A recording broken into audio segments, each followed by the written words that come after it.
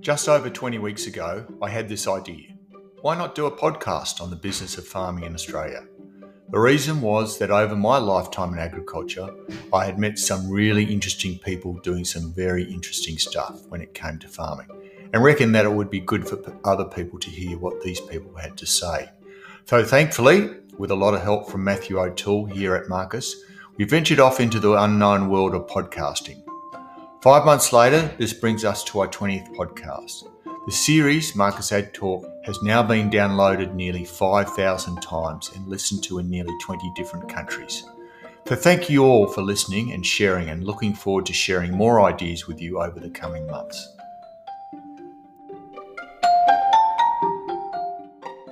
Robbie Sefton is the founder and managing director of Seftons, which is based in Tamworth, New South Wales. Seftons is a communication agency providing services in corporate affairs, government, media relations, strategic communication and marketing, digital and social media, events management, facilitations, community consultation programs. Robbie specialises in facilitating groups through contentious and challenging issues.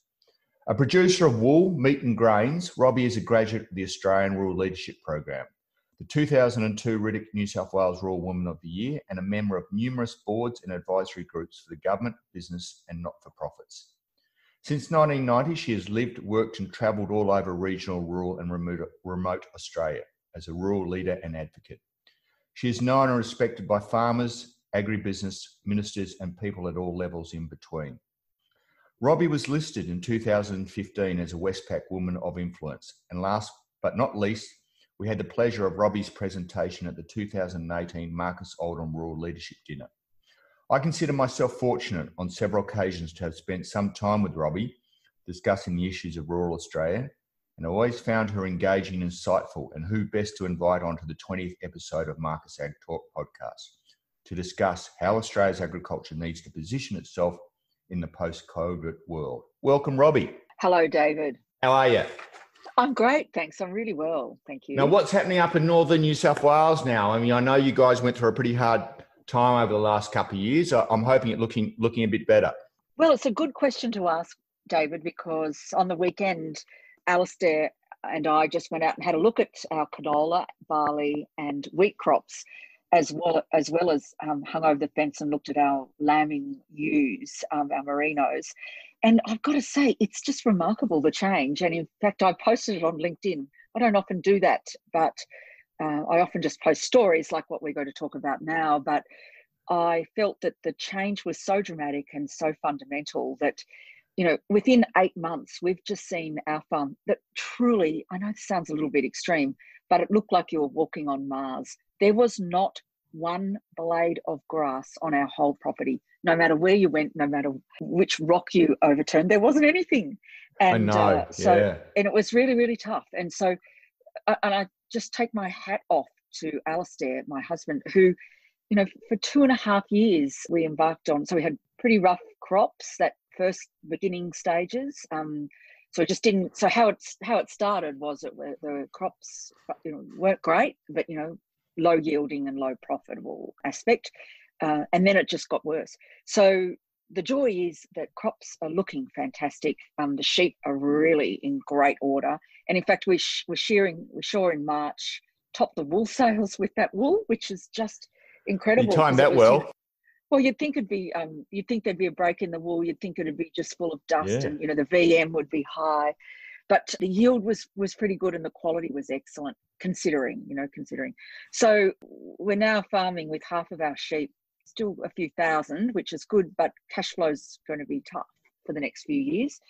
And so we're really needing a good season or three to come our way. But, you know, of course, farming, you never know what you're going to get. And I think that's important for people to realise, is that, you know, these things don't happen overnight. Sure, seasonal conditions are terrific and it's fantastic to see. And you're right, I was up at Armidale for 4 years, well, actually 4.5, I should have been 4, at university during the 80s, and it was pretty dry there. But friends of mine sent photos of it last year, and I've never seen it like that.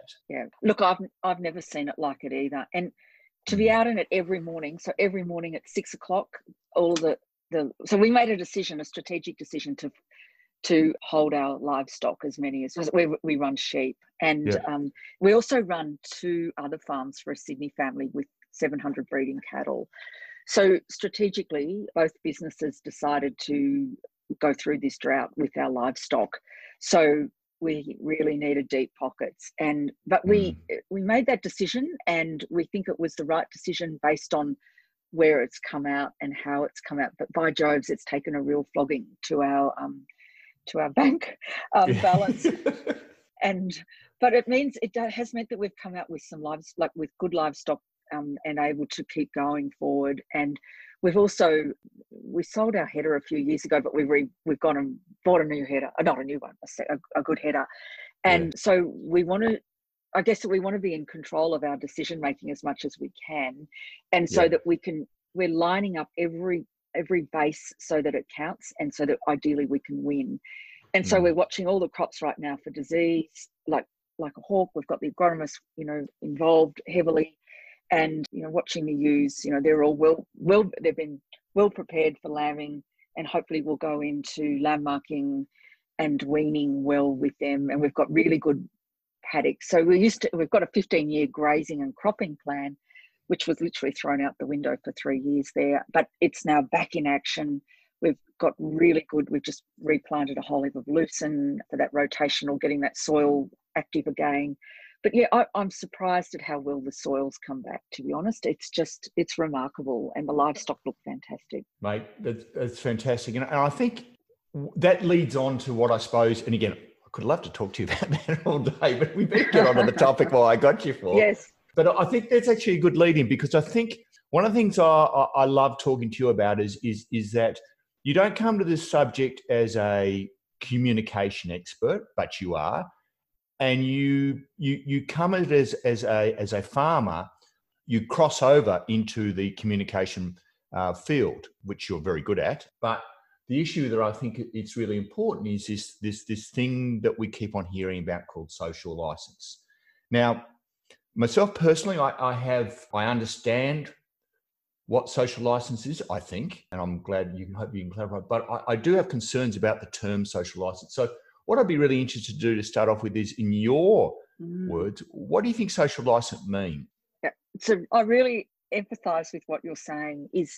So in summary, to me, social license, me as a farmer, it gives me the permission and the authority to grow the crops and the wool and have the livestock that we've got in a way that is going to meet the expectations or understanding of the consumers that eat or wear my woolen clothes. So that eat our the grains that we produce, or the meat that we produce, or certainly clothe themselves in the wool that we produce. So it's actually about us being transparent as farmers, knowing that we have done the very, very best we can for the animal welfare for our sheep at every step of the way, from the minute those ewes and rams conceived to those lambs being dropped, so that they've got good tucker going into conception, really good tucker when they lamb, so that they're feeling strong and healthy. And then when those lambs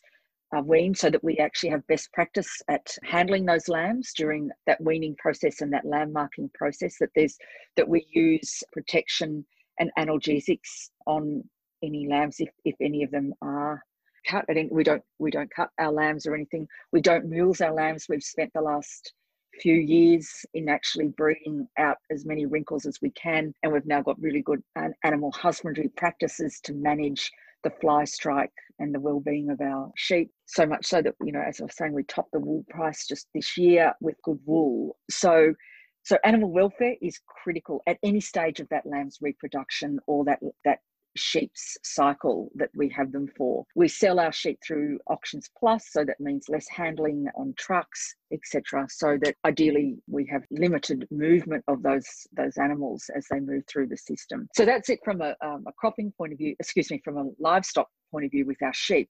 But from cropping, we believe very strongly in having healthy soils as much as we can control that. So for us, it's about having that crop rotation that I talked about, is really making sure that those soils are as full of nitrogen as they can possibly be.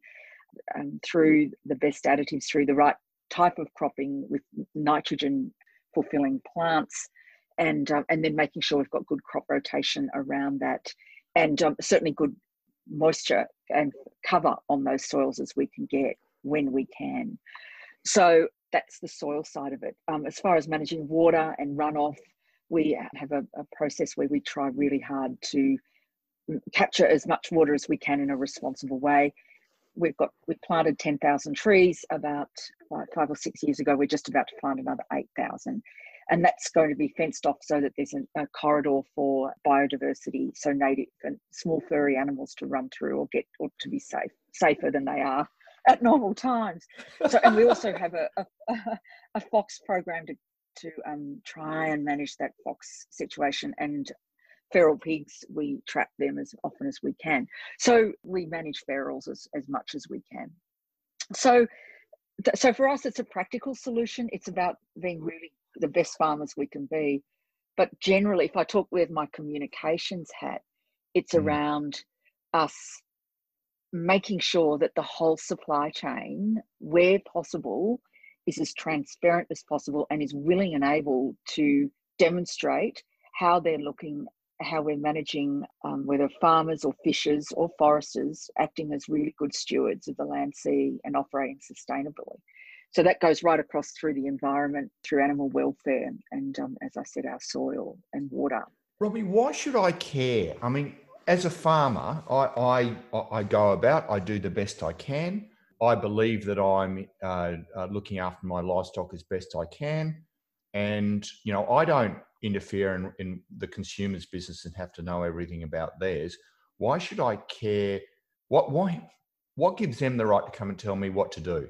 Well, it's a really good question. I know it's one that many farmers and agriculturalists grapple with. I think that where we are in society now, and I guess it's really, and I've been in comms for over 20 years, so I've seen good communications programs, strategies, and campaigns being developed pre-social media. But as we now move into the 21st century with rapid change, and so much of that change has pretty much been built on the supply chain, particularly when it comes to food, but those at the pointy end, which is food products, the food and grocery sector, having consumers actually saying, well, I want to be part of the decision making, or I want to be part of knowing where my food comes from, how it is grown or produced, and how safe and secure it is. And I also want to know whether it's been grown in a manner that's in using that buzzword sustainable. So has it got the world-class food safety and environmental credentials? What's it doing regarding modern technology? And what's the skilled labour like in that? So, I want to know whether you're actually working with people that are getting well paid as well. So consumers are now, through pretty much digital media and the clusters that the tribes that they now live and work and play in, are now saying, this is what we want. And so the manufacturers of those foods and the distributors of those foods are saying, right, they're pushing back on us as the supply chain, as farmers, to say, right, you need to deliver X, Y, Z to me like this.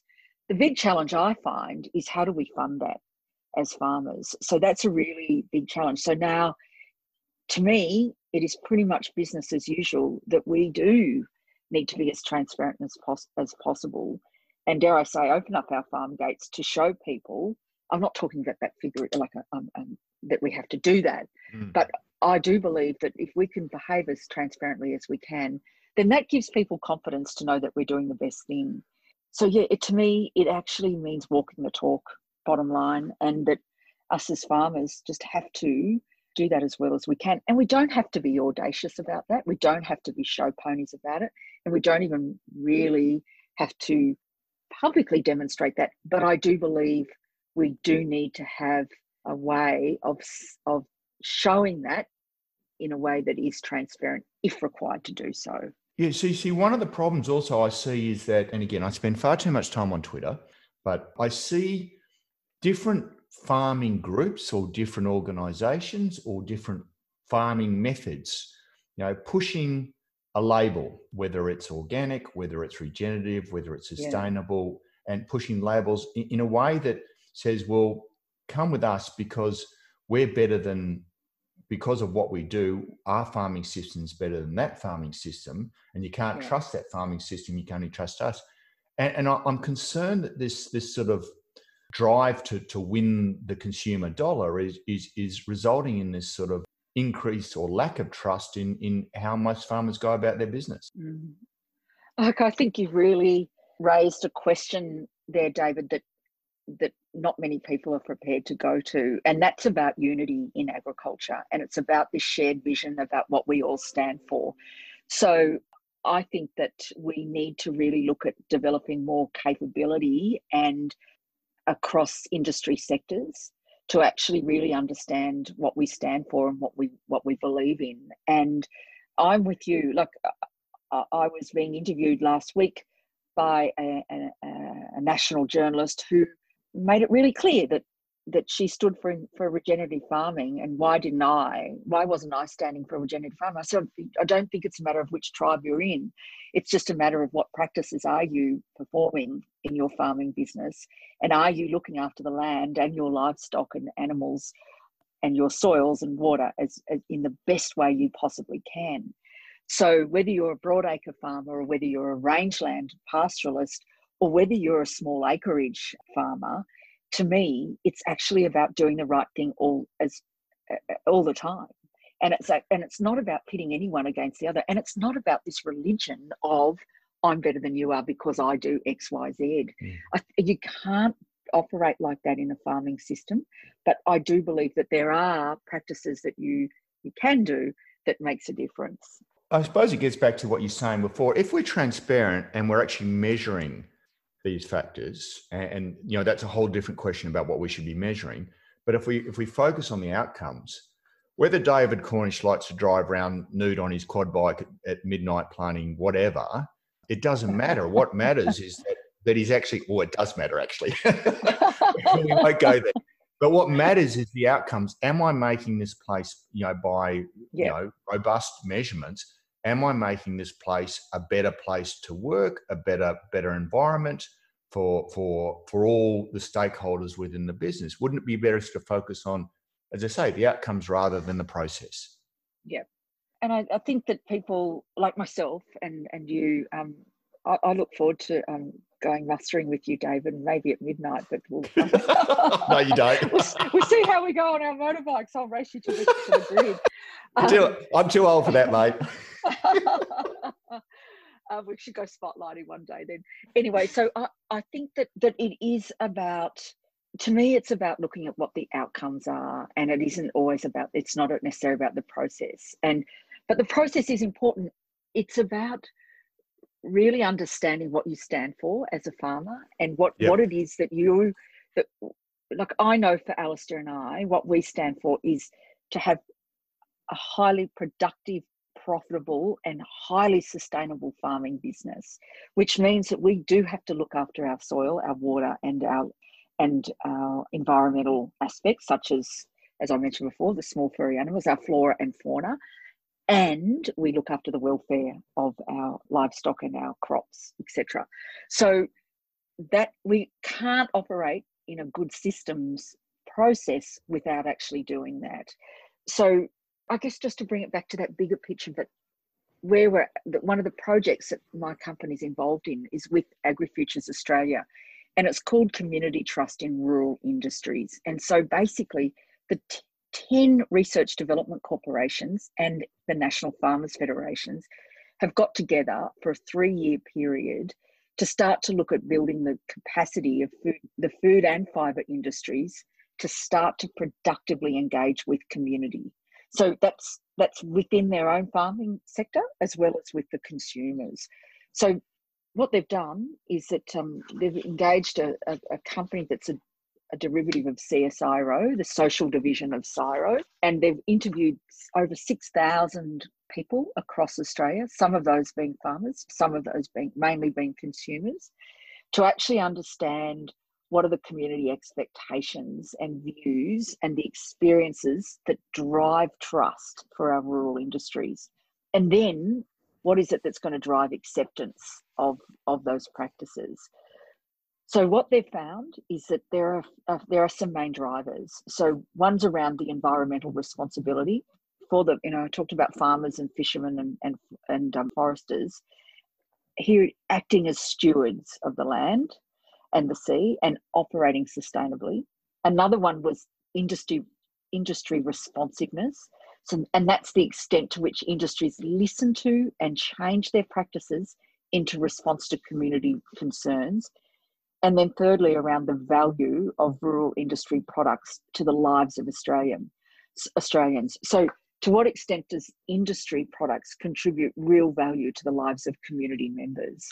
So how is it that we make a difference to those communities? So is it important that Australians buy and consume Australian-made food and fibre? And to us as farmers, yes, that is critical. And I think one of the strangest things that's happened with COVID-19 is that it's actually put the spotlight back into agriculture. And certainly as we've seen border controls shaping what can and can't go across the border, we're actually seeing consumers understanding where their food's coming from a bit more and how vulnerable some of our food supply is based on accessibility. Now, Australia, we're not going to run out of tucker. We're pretty good. Even if with the toughest droughts, we actually are able to be sustainable as a nation to supply our own food. With over 65% of our food being exported, we're pretty safe when it comes to providing and growing really good food. And also fibre, of course, cotton and wool. But those three factors are the things that is being focused on and with this survey. And so we're in the first year of that, and now looking at what are the messages that need to be delivered and how is it that we as farmers and the industries particularly can start to be involved in that national collective narrative, as it's called, and then having a common language that we can start to communicate. So which goes back to your comment around what I call the tribal communication around I'm a regen farmer, I'm an organic farmer. Well, let's look at what fundamentally are the foundations of what that means. I think that means I care for the soil and I care for managing water. And if that means water reform, then maybe that's certainly part of it. But I care about my the biodiversity on our farms, and which is flora and fauna native, and which also then cares about how we manage ferals, including weeds, and also how we care about our soils. I think it's really important. I'm on that concept about actually what have we got in common, because I find, when talking to these people that 90% of the stuff we've got in common, it's just the last 10% that we seem to come to blows about. Yeah. It's crazy. And that's so true. And it's like when you and I were very fortunate, David, as being participants in the Australian Rural Leadership Foundation's program. And one of the key learnings I learned from that, which has, been a little while since I graduated, I'm still in my 20s, is that, we appreciated our differences. And, that's where we need to come from, is what we have to understand what makes us have a shared vision, and then we need to appreciate our differences and start to understand those differences and come from the fundamental place where those foundations lie. And that comes from a values and principles model. It doesn't come from slagging off and setting each other apart from each other. It's appreciating our differences and coming to the middle somewhere along the line of that and sharing those differences and appreciating the common good that we've got. And again, I want to go back to that. And again, there was an article that was on your LinkedIn page, John. I think you released it last week. You make this comment, Robbie, but on the whole, society is not unrealistic in its demands. Animals should not needlessly suffer, the environment not permanently despoiled, precious water not siphoned off to benefit a few. Now, I would argue that not many people would question it, no matter where they sit on the fence, those general statements. My concern is who makes that call. And again, I suppose sometimes as a farmer, and again, and my wife works in a more intensive industries where she's had people come onto their farm and take videos of their things behind their back and things like that. Yeah, we're a bit concerned about who's going to make those calls, because there are some people who, frankly, want to close down animal agriculture. Okay, that's their belief, that's their values, and again, I I don't agree with them, but I respect that they have those values and beliefs. But they are now starting to, I suppose, come onto our farm, come invade our properties, and make their values or beliefs, trying to push their values and beliefs onto me in a way that is quite threatening. So how do we bridge this? And again, so that no matter that the cause and reaction is that, well, naturally we start to go, well, if you're going to fight like that, we're going to fight like that as well, which obviously doesn't solve any problems. How do we deal with this issue? Because, you know, certainly COVID's quieting it down, but before COVID, it actually got quite bitter down here in Victoria. Yeah, absolutely, David. I think those of us that were watching that were lucky and privileged that it wasn't happening in our backyard or our back paddock, felt huge empathy and a great deal of sadness around that, and total unacceptable behaviour. So I think that I, for one, would feel exceptionally anxious about that, and feel quite strongly that that's not okay, that behaviour of trespassing without permission and behaving. But I think that that's, as we sometimes see, the extreme of what's going on. So I think that that's where what's really, really important comes back to this bigger picture question, which I'll drill down in a minute too, but it's about unity. And it's about us actually, as farmers, being really clear about what we stand for when it comes to this. And then making sure that our elected representatives, be that the Victorian Farmers Federation or the National Farmers Federation at a national level, or our land care groups. So all of the groups that we are committed to, that we're involved in, whether that's our sheep group, our livestock group, whatever it may be, that we have a communicating, understand what's going on for us, and then we communicate up the line, so that then our elected representatives, which then gets to our parliamentarians, are able to make the right decisions based on what is fair and responsible and right for us as agriculturalists that are supplying the food and the fibre to our nation and to the world, which is making a difference to our Australia's bottom line and our GDP. So I think it's actually having the right people in the right leadership roles that makes a difference. So therefore, I believe leadership's critical when it comes to agriculture and our farming systems and our farming practices.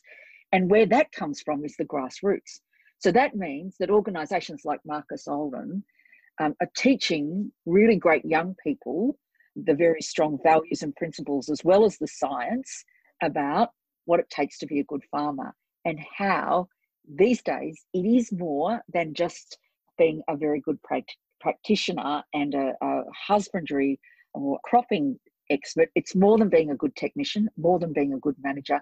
It actually now is taking good leadership at every level of the farming practice and system and agricultural supply chain to make sure that we are getting a strong and capable voice. And then if we're going to have a blue about it, we have it behind the scenes. We don't come out publicly when we don't necessarily agree with each other, that we have those discussions and those strong conversations that we need to have behind the scenes, so that we can make sure that publicly we've got a strong and clear position that makes it very clear that we do care about the safety of our food and fibre, and the security and sovereign risk that we have around our agricultural systems and production. Because I think that's important. And again, I've seen some examples of farming that, again, get me very angry and gets my blood boiling. So I'm not sitting here saying farmers are getting an unfair cop. In some cases, I think we do have to improve our systems, and certainly on our own farm.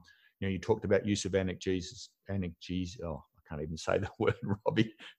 We use numbnuts. We use numbnuts for the first time. How about that? Because from a communication point of view, that's a great name. Isn't that clever? Yeah, it's cracking. Very clever. I love it. Yeah, it's great. It works well. I want to get a T-shirt with "I'm with numbnuts" on it, written on it. That's another story. I'm going to talk to them. Whilst you're riding a motorbike at midnight, what a cool thing to do.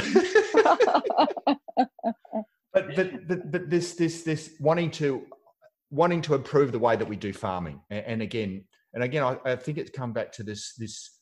I've heard this talk about we often focus on the extremes at both angles, but really there's a large middle group that is probably better for us to engage with, who understand agriculture probably more than we give them credit for, and are willing to listen to us and accept the road we're on, as long as we're honest with them and show that we're actually trying to make a difference. In other words, we don't have to be perfect today, but we need to show that we're on a path to improving what we're doing. Definitely, David. That, I think you've hit the nail on the head.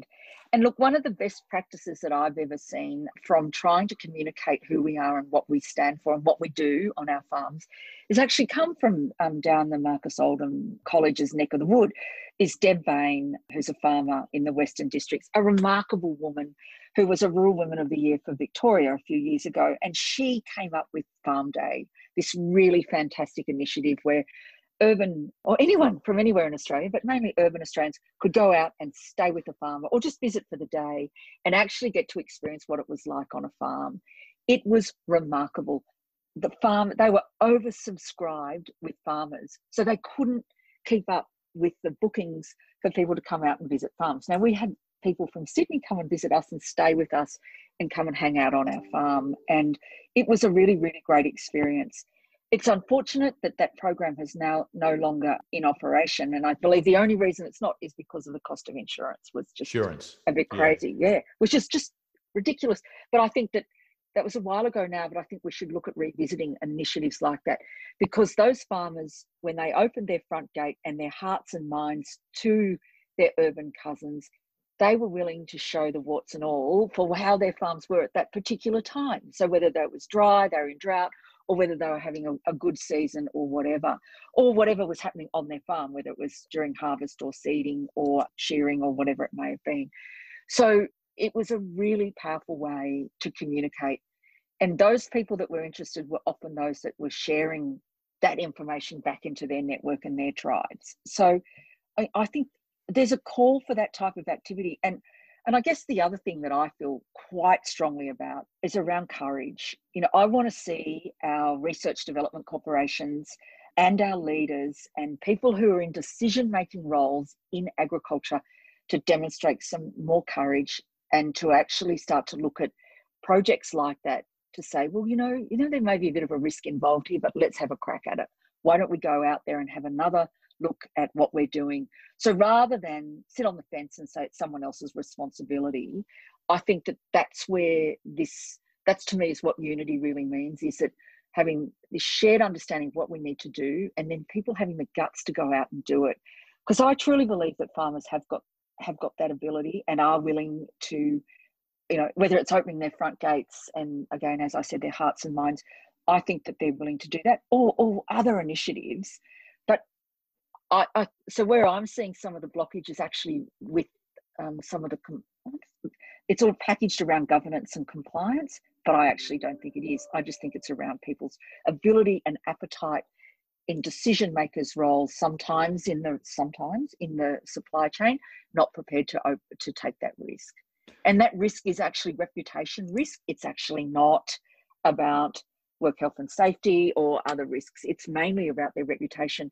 And that's because of the culture that they're now operating in. Because, dare I say, they're nervous about what their clients or consumers are going to say or do about them. Yeah. But to me, inertia or no action is a bigger risk than actually going out and having a go. So just on that, so I want to sort of go back, let's talk about political leadership or farmer leadership.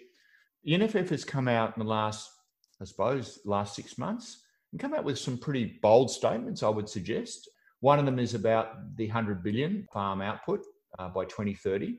And the other one last week was about the net carbon zero statement for 2050.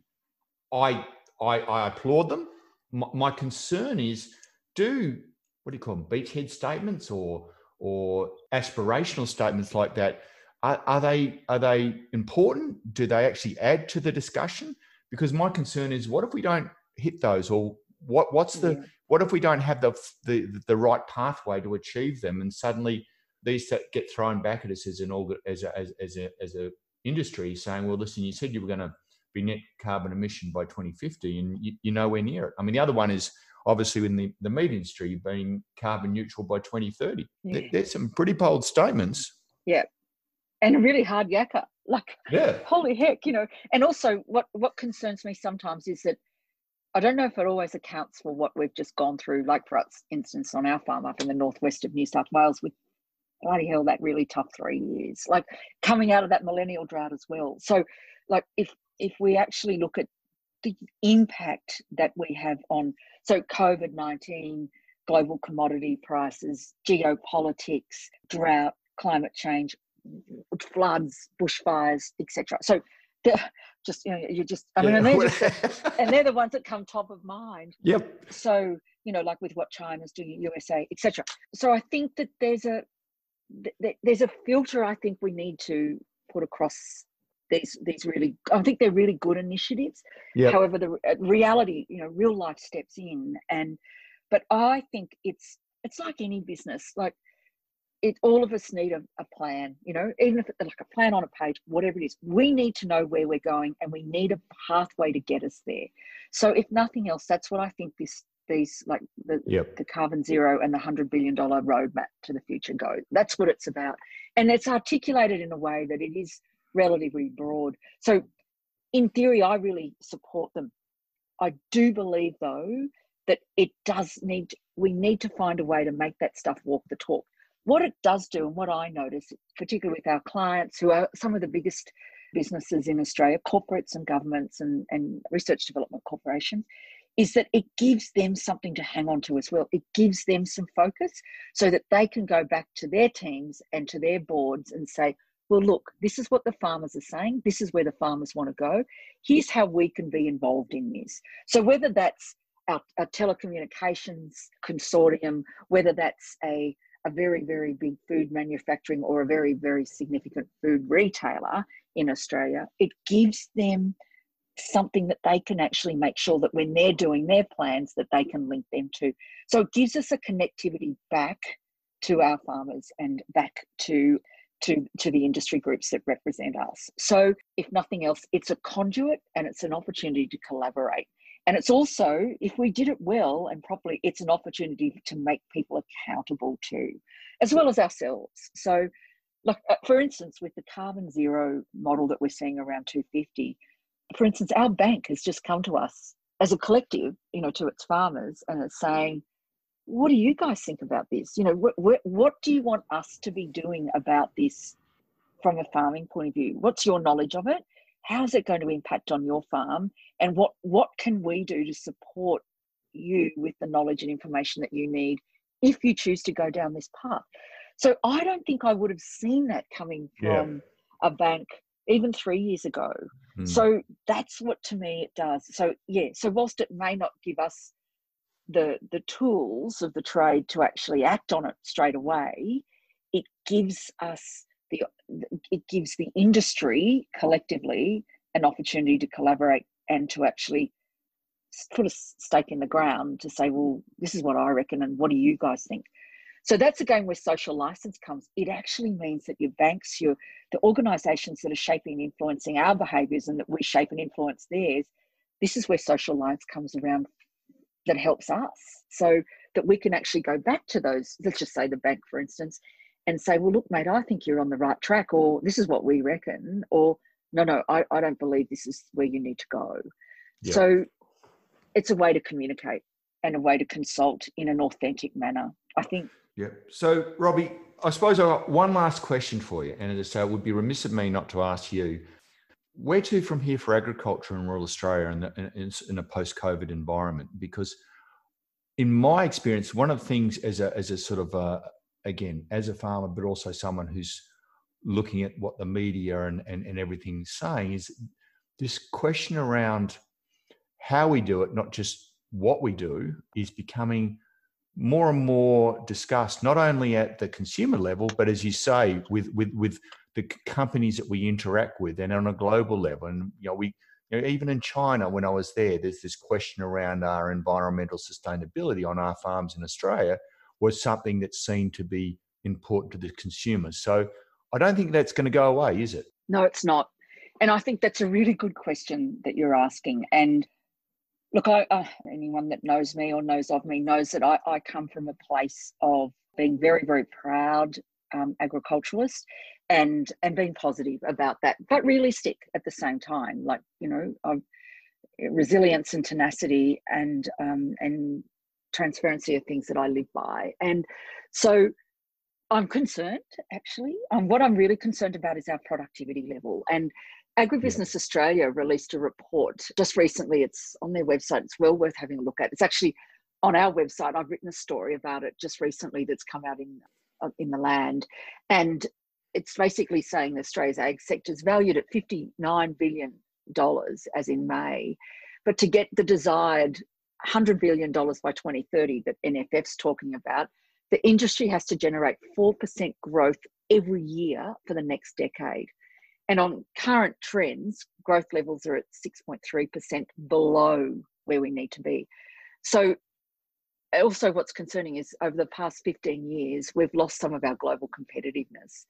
And, my concern is that we are around 14% less than we need to be. So we have got to start to look at our productivity and what that means. Now, I've just joined a board called, it's the bid for the Smarter Regions CRC, Cooperative Research Centre.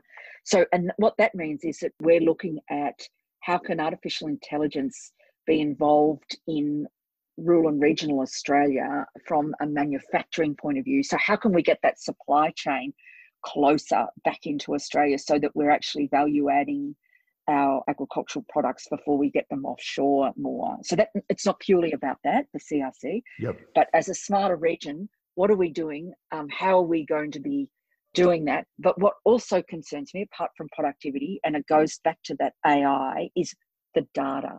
So if we don't start to capture and manage and own our data that we are getting from our agricultural sector within the next 5 years or so, then the global businesses and the global companies, organizations and institutions that we sell our raw product to will be doing that for us. So we need to be always wagging the dog's tail, not the tail wagging us. So I'm concerned around the ethics and the operational aspects of our agricultural supply chain when it comes to data and access and collective, and who collects it and how it's collected, and what are we able to shape and retain or manage in a way that we can still operate very powerfully in the global stage, but absolutely manage who we are and what we do on our farms and in the supply chain. So, so I'm not talking about any particular countries here. I'm talking about the globe and where we're losing competitive opportunities, and then who owns the data and information that's collected from our agricultural enterprises in Australia, and how are we influencing that, and what's our role, our leadership role in that. So they're the two things I think is around productivity and who owns, in simplification, who owns the data, but then how are we going to get closer to our on-farm, dare I say, regional driving jobs in the bush for young people particularly. AI doesn't necessarily take it away, it creates opportunity.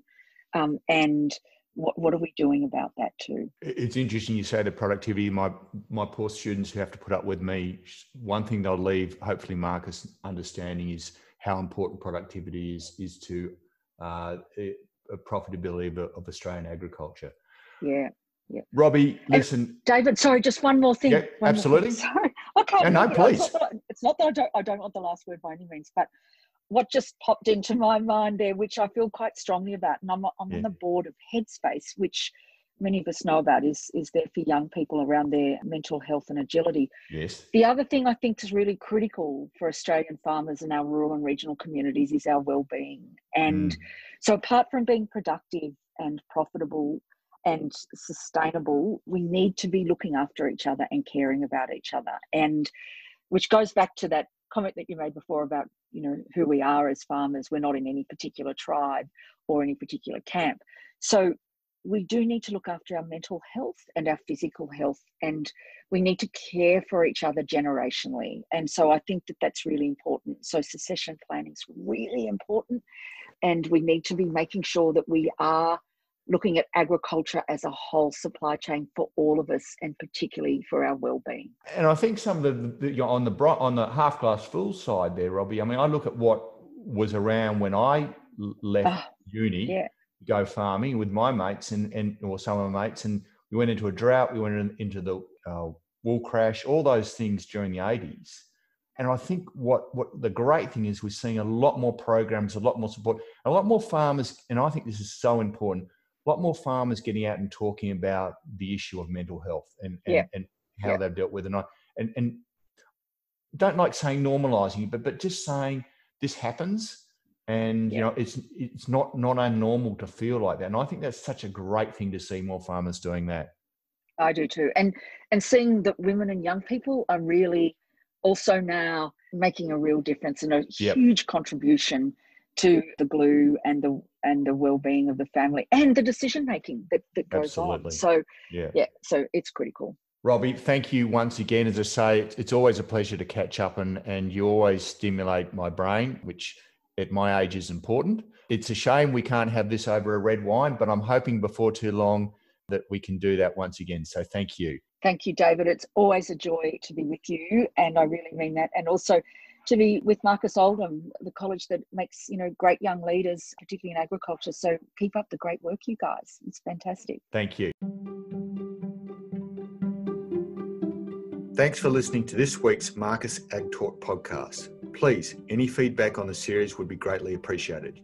You can either leave a message on this site or email me at cornish@marcusoldham.vic.edu.au. Stay tuned to next week's podcast as we continue to explore farm management from an Australian perspective.